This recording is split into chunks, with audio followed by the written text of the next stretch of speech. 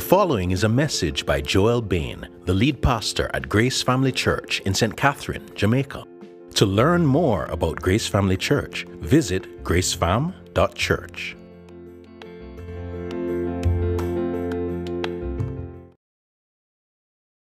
Good morning again, Grace Family Church. I feel particularly honored to be able to preach God's Word for our benefit this morning. I was thinking about last week. Last week we were kind of holding out until the last possible moment to decide whether we would gather or not. The truth is we did not want to cancel our gathering, but in the end we just felt that, the chance we would take with an unknown amount of rain coming and people coming out this way and getting stranded, and Patrick and Jade driving from Mandeville to come, we were like, better that we just love each other by canceling. But I was thinking about it, and I was thinking about the fact that, there are many believers around the world who have that type of uncertainty every Sunday because, the situation they're in, maybe because of persecution or opposition, they're meeting secretly and they don't know if they'll be able to meet. And I just think, when we have these moments, can be grateful for the freedom and the fact that, generally speaking, our gatherings are uninterrupted as we continue to remember others in prayer. I'd like you to turn with me to Psalm 20. We've been in the Psalms for a couple of weeks, and our thought is to continue in the Psalms for several more before launching into Ecclesiastes. Now, I've come to love the Psalms, even though I'm still learning to appreciate them. They are wild and fertile territory. I don't know how you feel about the Psalms, but I want to serve you as a good guide today. So let me usher you into the landscape of Psalm 20 with this quotation from the scholar Christopher Ash. The Psalms not only train us how to pray, they gradually reshape our affections and our aversions so that we love what we ought to love and hate what we ought to hate. No, that's something we need, isn't it? To have our affections and our aversions shaped by God's Word and not merely by our personality or our preferences. So, listen closely and expectantly as I read Psalm 20. This is God's holy word. Psalm 20. To the choir master, a psalm of David. May the Lord answer you in the day of trouble. May the name of the God of Jacob protect you. May he send you help from the sanctuary and give you support from Zion. May he remember all your offerings and regard with favor your burnt sacrifices. May he grant you your heart's desire and fulfill all your plans. May we shout for joy over your salvation and in the name of our God set up our banners. May the Lord fulfill all your petitions. Now I know that the Lord saves his anointed. He will answer him from his holy heaven with the saving might of his right hand. Some trust in chariots and some in horses, but we trust in the name of the Lord our God. They collapse and fall, but we rise and stand upright. O Lord, save the King. May he answer us when we call. 2 Mondays ago, as you'll recall, was the funeral for Queen Elizabeth II, that was held in London. Now, I don't know if you paid much attention to it. Now, my wife kind of had it going, on one of her screens as she was working that morning. But whether you were intending to tune in or not, I'm pretty sure that you, like me, could not escape the press coverage, even if you wanted to. Now, my habits in terms of going online is I'll go online and I'm going to check my Chelsea fan site, I'm going to check Sky Sports, I'm going to check BBC News just to round it off well, just so you get some general news and not just sports. Even my sports sites, their lead story was the Queen's funeral. Now, her death brought to the surface widely differing sentiments towards her personally and towards the British monarchy as an institution, which is unsurprising in our nation that has been so marked by colonialism, by the legacy of slavery and lingering dissatisfaction with how contemporary royals have postured themselves towards the past. Now, I won't get into my own wrestling with that because that would be a different sermon altogether. What I found to be quite striking, though, were the images of the pomp and ceremony of the funeral itself. The procession of Navy officers pulling the Queen's coffin on the state gun carriage, the crown jewels resting on the coffin, the choir lining the narrow aisle in Westminster Abbey as she was borne to what looked like this gilded altar underneath the stained glass windows.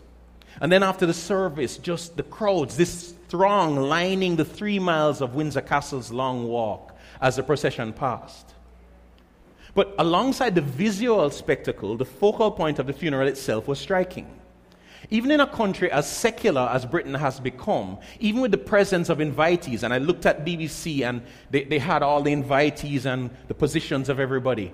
Even with the presence of invitees who were representative of diverse religious communities, the Queen's funeral was a Christian one. It wasn't just scripture-filled, it was Christ-focused.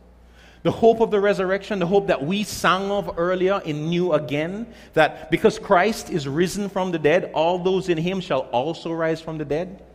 That hope was declared openly at that funeral, and that hope was the Queen's hope. That Monday, for a few moments, whether we were drawn to it or repulsed by it, we got a glimpse of what it looks like for a nation to be focused on their Queen. Now, if you grab hold of that glimpse and let it transport you back 3,000 years in time, you'll find yourself in a similar scene in Psalm 20. The original setting for this psalm was a gathering of God's people in Jerusalem at the sanctuary. It was an ancient church service with sacrifices and prayers and singing. This occasion was not a funeral, but a time of national crisis. In that moment, the whole nation was focused not just on their God, but on their king. Now, I would forgive you if you're already asking the question, what does any of this have to do with us? That's a question that we need to ask, but in the right way and at the right moment. That's not where we should begin, though. We begin by acknowledging that in Psalm 20, God has given us a song that is not about us. It resists our attempts to quickly personalize it. If we're going to sing it, we need to be willing to sing about someone else, to pray for someone else. Some of the moments that have the potential to shape us most profoundly are not focused on us. So it seems the best way to receive what God has for us in this psalm is to sit under it, paying close attention to how it instructs us, bearing in mind Jesus' words in Mark 4:24 and 25. Pay attention to what you hear. With the measure you use, it will be measured to you, and still more will be added. For to the one who has, more will be given, and from the one who has not, even what he has will be taken away. So we're going to listen to this song then in 2 stanzas. First, we'll listen to the congregation praying with the king in verses 1 to 5. Then, we're going to listen to them trusting in the Lord in verses 6 through 9. So those 2 stanzas will act as 2 vehicles conducting us through this terrain. So then, praying with the king, verses 1 to 5. When it comes to the scriptures, it never hurts to observe what's obvious. The strong beats of this stanza are petitions. Look at the verses as I walk you through them. These petitions punctuate this song over and over again. In 5 verses, 7 times we hear may. Then we hear it once more, again, at the end of the song in verse 9. And look at the text. All the parallel lines in the first 5 verses are petitions also, echoing or expanding on the requests. Now, look at the text again and pay attention to the pronouns. You, over and over again in this stanza. May the Lord answer you in verse 1a. May he send you help, verse 2a. And your, over and over. May he remember all your offerings, verse 3a. May he grant you your heart's desire, verse 4a. Even when we look beyond this stanza in verses 1 to 5, there's only one singular first-person pronoun, I, in verse 6, and a couple of we's as we move from verse 5 through to the end of the song. You see, this pattern pushes us to recognize that this song is not in the first place about the singers themselves. It involves them, and as we'll see, it's meant to bring them into blessings. But it is not about them in a direct sense. So if we are to sing this song, which is what we're aiming to get to eventually, we have to stop focusing on ourselves. Now, I don't know about you, but most of the prayers that come naturally out of me are about me. You know, my needs, my situation, my concerns. Even in our relationship with God, we can be our constant focus. And it's not that we shouldn't pray about our needs. Jesus teaches us to do so when he instructs us in what we normally refer to as the Lord's Prayer. But in his instructions, I don't come first. In the first place, the Lord's Prayer uses collective pronouns, or and us. Have you ever noticed that? Our Father, who art in heaven. You know? So it's using collective pronouns. And what's that's going to do for us is going to pull our eyes from navel gazing to look around at our brothers and sisters and pray for them, even as we pray for ourselves in Jesus' name. And on top of that, the first half of that prayer concerns God's honor and God's will and God's kingdom. That precedes petitioning for ourselves. This psalm is singing in the same key as the first half of the Lord's Prayer. Yet there's something peculiar here. In the Lord's Prayer, we pray for your will, as in God's will, to be done. Here in Psalm 20, the you is another human being. The you they're praying for is the king. That becomes completely clear at the end of the song if you look at verse 9. O Lord, save the king. This is a nation focused on their king. This psalm led God's people to pray for protection, help, support, and victory in battle on behalf of the king. They're praying for God to fulfill all of the king's plans and to grant him his heart's desires. So, do you find that uncomfortable? Yes, I do too, Shelley. Very much so. That's just weird. I mean, it's one thing to pray for God's glory and his will. It's an entirely different thing to join in with this kind of king-centered song. O Lord, save the king. That sounds like the British national anthem that we've been so glad to get rid of. That's likely because the British national anthem borrowed these words that are echoed several times in the Psalms. So what are we supposed to do with this song? You know, some people in reading the Bible, they just kind of skip the parts that they just can't figure out, and it's just like, all right, I don't know what to do with that psalm, so I'll find one that has a lot of eyes and clearly I can take for myself. That's not what we're supposed to do with this song. But are we supposed to use this to pray for Charles III? A lot of us don't even like Charles, and that goes beyond even the Diana thing, you know. There are historical reasons why we in the Caribbean have little reason to trust or think highly of the British monarchy. Probably about 16 years ago, I was having lunch with a facilitator at a preaching seminar I was attending. He has since become my friend. His name is Mark Maynell, and he preached here about 2.5 years ago, for those who were here for that. The key detail in this story is that Mark is British. Over lunch, our conversation ran in several directions, but at a point he said something that I've never forgotten. And it was a kind of passing comment in the midst of conversation. And so he said, and this is not verbatim, that he's found that Americans think really highly of democracy, but he is just not that enamored with it. He'd take a benevolent king any day. I thought it was the weirdest and most ridiculous idea. Why would you think any good could come from one person ruling over all of us with power that can't be checked by voting them out in a few years if we don't like how they're ruling? If you've read the narrative of the Old Testament, you may remember that while Samuel was a judge of Israel, the people rebelliously demanded a king so that they could be like the other nations around them. Now, Samuel, for his part, was inclined to take this personally, but God told him, they have not rejected you, but rejected me from being king over them. God gave them a king with a huge warning label slapped on the side. Your king is going to oppress you. Oh, he'll fight your wars, but he'll do so by drafting your sons as soldiers. And he'll take your daughters to work in his big house, and he'll take the best of your harvests each year. And when he does that and you cry out to me, on that day I will not listen to you.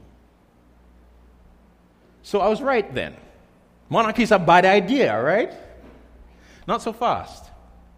What Mark said about a good king actually makes complete sense, biblically speaking. But we need to reach a little further back. When God confirmed his covenant with Abraham in Genesis 17, verse 6, he made this promise: I will make you exceedingly fruitful, and I will make you into nations, and kings shall come from you. Deuteronomy 17, 14 and 15, and 18 to 20 give more detail on God's plan. When you come to the land that the Lord your God is giving you, and you possess it and dwell in it, and then say, I will set a king over me, like all the nations that are around me, you may indeed set a king over you, whom the Lord your God will choose. One from among your brothers you shall set as king over you. You may not put a foreigner over you, who is not your brother. And when he sits on the throne of his kingdom, he shall write for himself in a book a copy of this law, approved by the Levitical priests. And it shall be with him, and he shall read it all the days of his life, that he may learn to fear the Lord his God by keeping all the words of this law and these statutes, and doing them, that his heart may not be lifted up above his brothers, and that he may not turn aside from the commandment, either to the right hand or to the left, so that he may continue long in his kingdom, he and his children in Israel. So, when we get to the people of Samuel's day, while their motive was wrong, their request actually wasn't. God had always planned for them to have a king. In his kindness, he wanted for them to have a king who loved him and feared him and obeyed him and led the people to do the same. And here's what becomes clear as you make your way through the Psalms. Though they acknowledge the wreckage caused by the failure of David's descendants, David who penned this particular psalm, they also hold fast to this hope. God's plan for redeeming his fallen creation depended on his establishing a good king descended from David who would fight his people's battles, conquer their enemies, and ultimately rule over the world in righteousness and bring blessings to the nation. So God's plan is to have one person ruling over us all with power that cannot be checked by voting them out. Here in Psalm 20, these prayers reflect God's plan. Here's something I want you to see. In Psalm 20, the people are not just praying for the king, they are praying with him. Look at the end of verse 5. The king is a man of prayer. He's a righteous worshiper of God. In keeping with the Old Testament law, he brought before God the offerings that were stipulated as acts of worship and atonement for sin, offerings which expressed his faith in God. What that means is that this psalm presumes that the king is a godly man. The people's passionate and vociferous support, then, is not merely a response to his office, it's a response to his character. This is the commentator Derek Kidner. In this one man, the whole people see themselves embodied and their national life sustained. That second part of Kidner's comment is also something we need to recognize. What has evoked these prayers is a threat. Verse 1 speaks of the day of trouble. And as the psalm goes on, there's this imagery of banners in verse 5 and chariots and horses in verse 7, making it clear that what is in front of them, what's looming in front of them, is a military threat to Israel. No, that happened over and over in Israel's history, so we have every reason to think that though David probably wrote this psalm in response to some particular threat he faced, he wrote it so that God's people would have words to pray for his sons who would sit on the throne after him in their own day of trouble. Now we can make some more sense of this stanza. In our modern day, we sing songs about heroes. Where I hear that most is when I'm watching the English Premier League, as the fans sing the names of the players that they support. But the singers of Psalm 20 aren't just fans of the king. It's not that they simply want their favorite to win. Their fate is bound up with his. If he falls in battle, then their enemies would rule over them. Their joy is therefore wrapped up in his salvation. He is their protector. And this isn't misplaced dependence, as if they needed to free themselves from such monarchical thinking. This was both their situation and God's design. It was God's idea that his people be ruled over by a shepherd king, a protector and provider. No, it's not the theological equivalent of rocket science to connect the king to Jesus. He is David's greater son. He is our good shepherd and our benevolent king. More so than anyone before him, his people's salvation or salvation depended on his success. When Jesus went into battle at the cross, our fate was bound up with his. It is true of every other monarch in human history that their hearts are both selfish and deceptive. He is the only human being of whom we could truly and safely pray, may God grant you your heart's desire. We pray like this psalm when we pray to the Father with Jesus, your kingdom come, your will be done. Because that is exactly what Jesus wants. The peculiarity of this prayer from our perspective is that in some significant senses, it has already been answered. I was thinking about this. Remember when we were going through Mark, for those of you who are here, and we looked at those details of the Garden of Gethsemane scene. And one of the things we recognized is that in this moment of need, Jesus asked his disciples to pray with him. Here he was, emotionally at least, facing his day of trouble. And he was like, pray with me, guys. And we remember what they did. Firstly, they fell asleep. Late night thing, these guys had eaten a good Passover meal and they are out. And he comes back and he's kind of encouraging them and challenging them to pray with him. And eventually, the physical trouble arrives as Judas brings the soldiers to arrest him. And what did the disciples do? They run, turn tail and run. It's fascinating to me that those who surrounded the king in that moment were not praying like Psalm 20.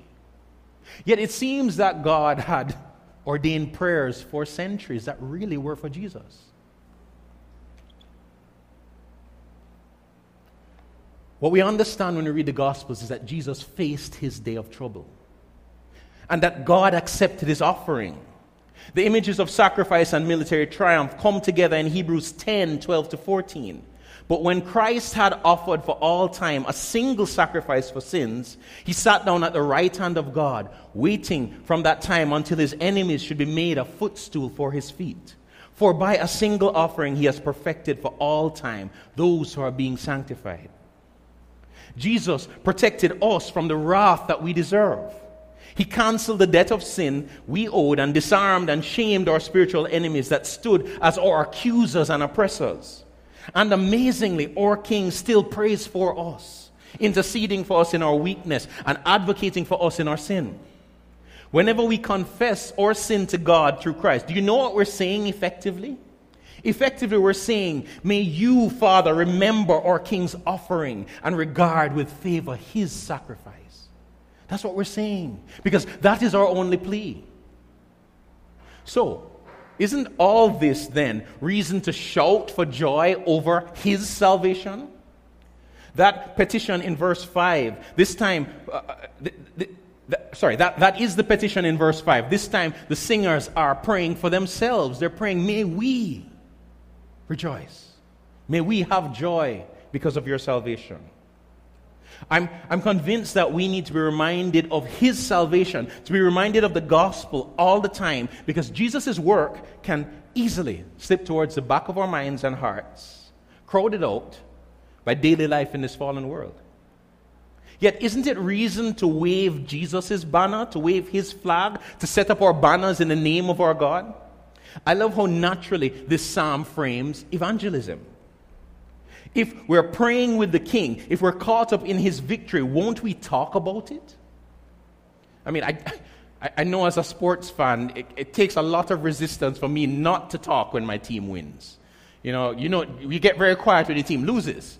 I see Vaughn nodding at the back there. He knows what it's like. You can't go out and wear the jersey with any pride when your team loses. But when your team wins, you're just like strutting your stuff and knowing people are jealous of you. No, it's true. I mean,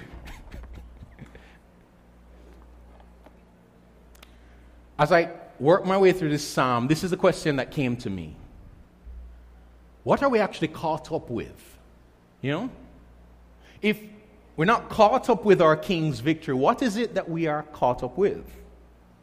You see, this song invites us to learn to be emotionally caught up with the King's victory. What they were looking forward to in faith is what we get to do, to rejoice in the King's victory. So, So this psalm calls us then to focus our attention on our King and to rejoice in his salvation, lifting our eyes above our daily lives, the details of our daily lives, which can feel so all-consuming, remembering that God answered these prayers in the life and work of Jesus. And he's still answering this prayer. And singing like this has an effect on us as worshipers. As the original singers prayed in this way, their hearts were strengthened, their hopes were secured, and their joy rose even before the battle was won. How much more for us who live in the aftermath of Jesus' victory at the cross? So here's the key thing. Our emotional state can be shaped by rejoicing in this salvation and praying with our King for the parts that are still yet to come. That's what we're doing this morning as we sang, When We See Your Face. We're looking ahead for that day that was promised, when his victory will be consummated. So God has given us this song so that as we learn to sing it, we'll be transformed by the joy that comes from investing all of our hopes in the victory of our King. Now, if these first 5 verses in this psalm demand a king like Jesus, then this second stanza is stamped with his imprint, a likeness that we recognize because he's unveiled in the New Testament.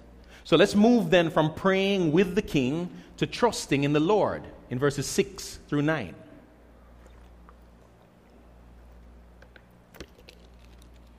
So look in your Bibles again with me at verse 6. Verse 6 is the high point of this psalm. Prayer is undoubtedly the output of the song. We've already begun to see how we can join in with this song and be shaped by it. But if we're going to do so in the right way, we need to lift the hood and see what's driving these petitions. In verse 6, we see the engine of convictions that's producing and sustaining these requests. As this stanza begins, it's as if the choir catches their breath while the song is carried briefly by a lone voice, strong and unwavering, defiant in the face of the threats facing the nation. Now I know that the Lord saves his anointed. He will answer him from his holy heaven with the saving might of his right hand. Now, we can't say with certainty who is singing at this point. It might be the King himself who, having received some assurance from God, now articulates his conviction. It might be another leader, perhaps a priest, affirming what's true. In any case, what's said here is the conviction that powers these prayers on behalf of the King. In the first place, it is a conviction about God's promises. The Lord saves his anointed. This is why victory is assured and joy is anticipated. Kings in Israel were designated by anointing. That is oil being poured over their heads. And in this is the equally important other side of this equation. The Lord saves his anointed. So this only works if the king who is praying is in fact the Lord's chosen king. If you know the history of Israel, you know that there are several stories where kings in Israel or Judah went out to battle confidently, expecting the Lord to save them and not knowing that the Lord was leading them to judgment rather than victory. So we have a promise and a dilemma in one. And that's going to lead us to Jesus via Psalm 2. Psalm 2 sets the program for the theme of kingship in the entire collection of the Psalms. It describes a global conspiracy against the Lord and against his anointed. With the rebellious world banding together against him, God is entirely unfazed.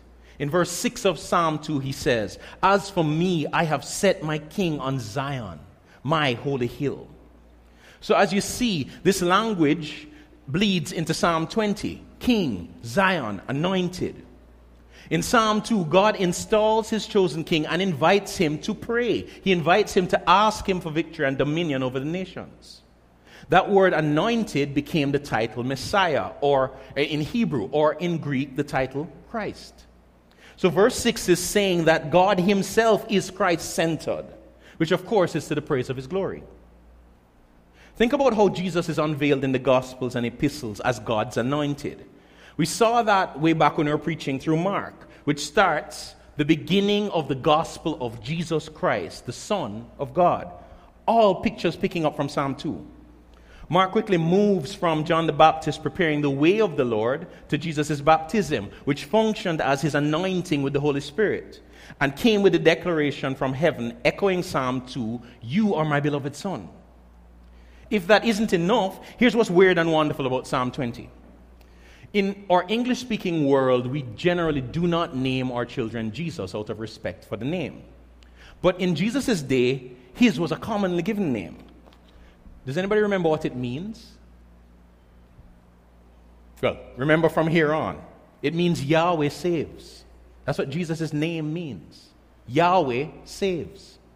Every time the psalm was sung over the centuries, it whispered Jesus' name. The Lord saves. He is the embodiment of God's salvation. And the promise here was that in his case, God would intervene in a clear, miraculous way so that everyone would know that it was God who did the saving. No, that happened several times in the stories of Old Testament kings. Those stories were captured in the books of Kings and Chronicles. But all of those amazing tales were merely shadows of a greater deliverance to come. If you have not trusted in Jesus, and you've wondered at times, come on, what's all the hype about? Here's your answer in Psalm 20. God promised to save and support his chosen king. Jesus is unquestionably that king, demonstrated through his entire life and even in his death, but in particular in his resurrection from the dead. The petition of verse 9 is a weighty one, and gloriously so for those of us who trust in Jesus. O Lord, save the king. May he answer us. May he, the king, answer us when we call. Salvation is exclusively found in Jesus because Jesus is exclusively God's anointed king. He is the only one who we can call on, and he promises to answer us when we call. Ultimately, the only hope we have to save us from death and judgment is in the salvation that God worked for his king. Because Jesus rose, we can be sure that all those who are in him will also rise from the dead. Why? Because they have been joined to Jesus, and the Lord is committed to his king. He will grant him the desire of his heart. You want to hear that desire expressed by Jesus himself? Listen then to John 17:24. Father, I desire that they also, whom you have given me, may be with me where I am, to see my glory that you have given me because you loved me before the foundation of the world. We can only be with him where he is if we too rise from the dead. Yet, as we saw in Philippians, resurrection is not just a prize at the end of the journey of this life, but a power that bleeds back into this age and transforms our experience of every hardship. All of this is why it matters so much that you put your trust in Jesus. And we'd be glad to help anybody who has been journeying towards Jesus and you're not sure you're at that point where you've trusted Jesus. We'd be glad to help you to understand this better. So please don't hesitate to ask. For those of us who are his people, we must constantly remind ourselves that as far as salvation goes, God is Christ-centered. Everyone we interact with each day, the neighbor you say hi to or don't, the cashier whom you pay for your lunch, your lecturer or classmate, your doctor, the person who cleans the bathrooms is either one of Jesus' people or his enemy. Jesus, our shepherd king, is committed to saving his own from among his enemies. In John 10:16, he said, I have other sheep that are not of this fold. I must bring them also, and they will listen to my voice. So there will be one flock, one shepherd. When we pray this psalm, when we pray that God would fulfill all of Jesus' plans, we need to recognize that we are called to be a part of the answer to that prayer.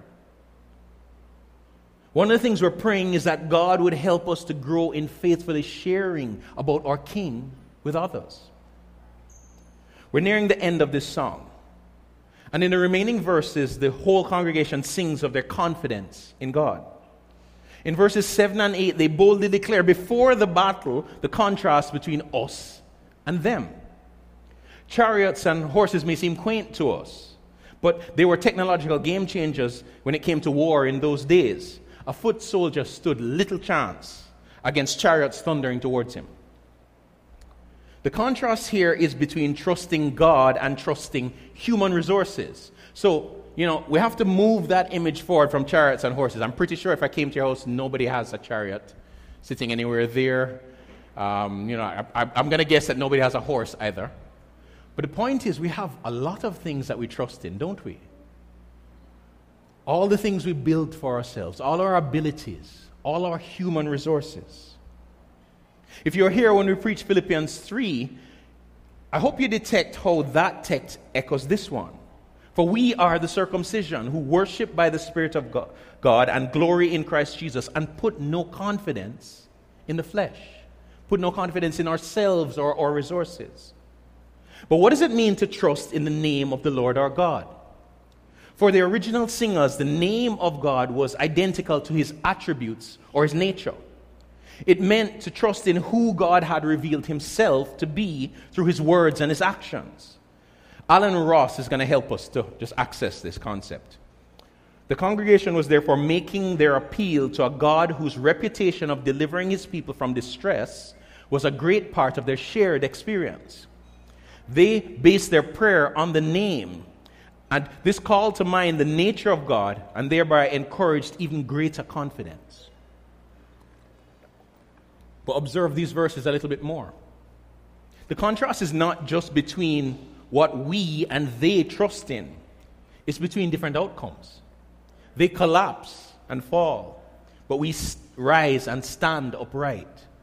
That imagery, if you adjust it slightly, it sounds a lot like what Jesus taught at the end of Matthew 7 about two houses being built, that both weather storms and one collapses and the other stands. Here's what you need to see in this psalm. Trusting in the name of the Lord brings security even before the battle has played out. But here's a challenge. As believers, we can misdirect our trust while aiming to trust in the name of the Lord. We can think that what God is calling us to trust in ultimately is the track record of faithfulness. Sorry, I'll say that again. Here's the misdirection we can move towards. We can think that what God is calling us to trust in ultimately is the track record of his faithfulness in our own lives rather than in redemptive history. So walk with me carefully with this. So what happens is we start to catalog and try to interpret the experiences that we have been through, kind of gathering the dark pieces of pain and loss and the brighter pieces of joy and blessings, trying, as it were, to assemble a puzzle in our minds, without a picture guiding us and without knowing if we even have all of the pieces, in an attempt to figure out if God truly loves me. Dane Ortland, in his magnificent book, Deeper, speaks with pastoral wisdom to those who have ever thought, my life disproves the love of Christ. He says this: if you're having thoughts like that as you hear of Christ's love, I want you to know that you're looking at the wrong life. Your life doesn't disprove Christ's love. His life proves it. What it means to trust in the name of the Lord our God is to fix our eyes, to fix our hope on our King who went to war to protect us at the cost of his own life. By suffering for us, he has shown us God's nature, God's heart, and his love. Ortland continues, your suffering does not define you. His does. You endured pain involuntarily. He has endured pain voluntarily for you. As we learn to sing this song, as we grow in trusting in the name of the Lord our God, as he has revealed himself in the person and work of Jesus, we will stand secure no matter what life throws at us. Now, that doesn't mean that we will not feel overwhelmed at times. It doesn't mean that we will not lament and grieve sometimes. But by God's grace, even in the turbulence, we will hold on to this promise. And after you have suffered a little while, the God of all grace, who has called you to his eternal glory in Christ, will himself restore, confirm, strengthen, and establish you. Now, there's so much more here, but this is more than enough for one sitting. Think back with me for a moment on the funeral of Queen Elizabeth. Picture in your mind's eye a small child, maybe 5 or 6, like one of those that is buzzing around here when we gather, standing among the crowd as the procession passed to the Queen's coffin. Now, this child is aware in her own way, even at her age, that this is a deeply solemn moment. Quietly, she asks her mother, "Mommy, what does this all mean?" Her mother, a great admirer of the queen, replies, she was our queen. She devoted her whole life to the service of her people with character, faithfulness, and steadfastness. It was her life and her work to be the best of Britain. And I'm not making these phrases up either. These were phrases given in tribute to the queen at different points. No, leap back to the days then of Judah's kings and picture a little child with her father among the crowd at the sanctuary, in that moment that was serious, yet not solemn, but joyful, as the congregation lifted their voices confidently in the prayer and battle song of Psalm 20 with great expectation. The child tugs at her father's hand to get him to lean down and ask, Daddy, what does all this mean? He, with smiling eyes, looks down at her and then back to where the king stands in the center of the throng, and then back at her and answers, He is our king. He devoted his whole life to our service with character, faithfulness, and steadfastness. It is his life and his work to be the best of us and to fight our battles. Here's what's amazing. We today, gospel citizens of God's heavenly kingdom, can say much the same without a single caveat about our King, Jesus. He devoted his whole life to our service with character, faithfulness, and steadfastness. It was his life and his work to be the best of us, the embodiment of all we aspire to be and all of our longings, and to fight our battles. He trusted his Father to save his anointed, to answer him from his holy heaven, and fought our enemies, sin, Satan, and death. And unlike the kings of old, dying was how he won. And the resurrection he experienced was the saving might of God's right hand. God saved the king. And because of Jesus, we rise and stand upright in every circumstance that we face, whether it looks on the surface to be success or failure, as we await his glorious return, the culmination of his victory, when every enemy will be placed under his feet. While we wait, we pray what was and is his heart's desire, that God's kingdom come and that God's will be done on earth as it is in heaven. While we wait, we pray, Maranatha, come, Lord Jesus. And as we pray with the King and trust in the Lord, our priorities and our emotions are transformed, even while we continue our sojourn in this world that is aching for renewal. So what does this song mean? When all our hopes are invested in the victory of God's King, we can shout for joy and stand secure. When all our hopes are invested in the victory of God's King, we can shout for joy and stand secure. That's what it meant for the original singers. And it means the same, but more so for us who get to look back to see how our King's prayers were answered at the cross and in the resurrection, even while we wait for the consummation of his victory. This song is for us believers. It pulses with joy and confidence that will secure our hearts in the midst of the vulnerability we face each day. When we sing it, we are reminded not to trust in our own resources, but to look at his salvation and shout for joy, and to prayerfully and confidently look forward to his return. We are in him, and he fought and won for us. When all our hopes are invested in the victory of God's King, we can shout for joy and stand secure. Let's pray.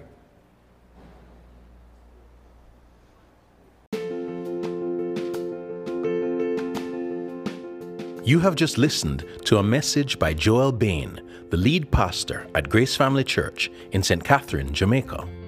To learn more about Grace Family Church, visit gracefam.church.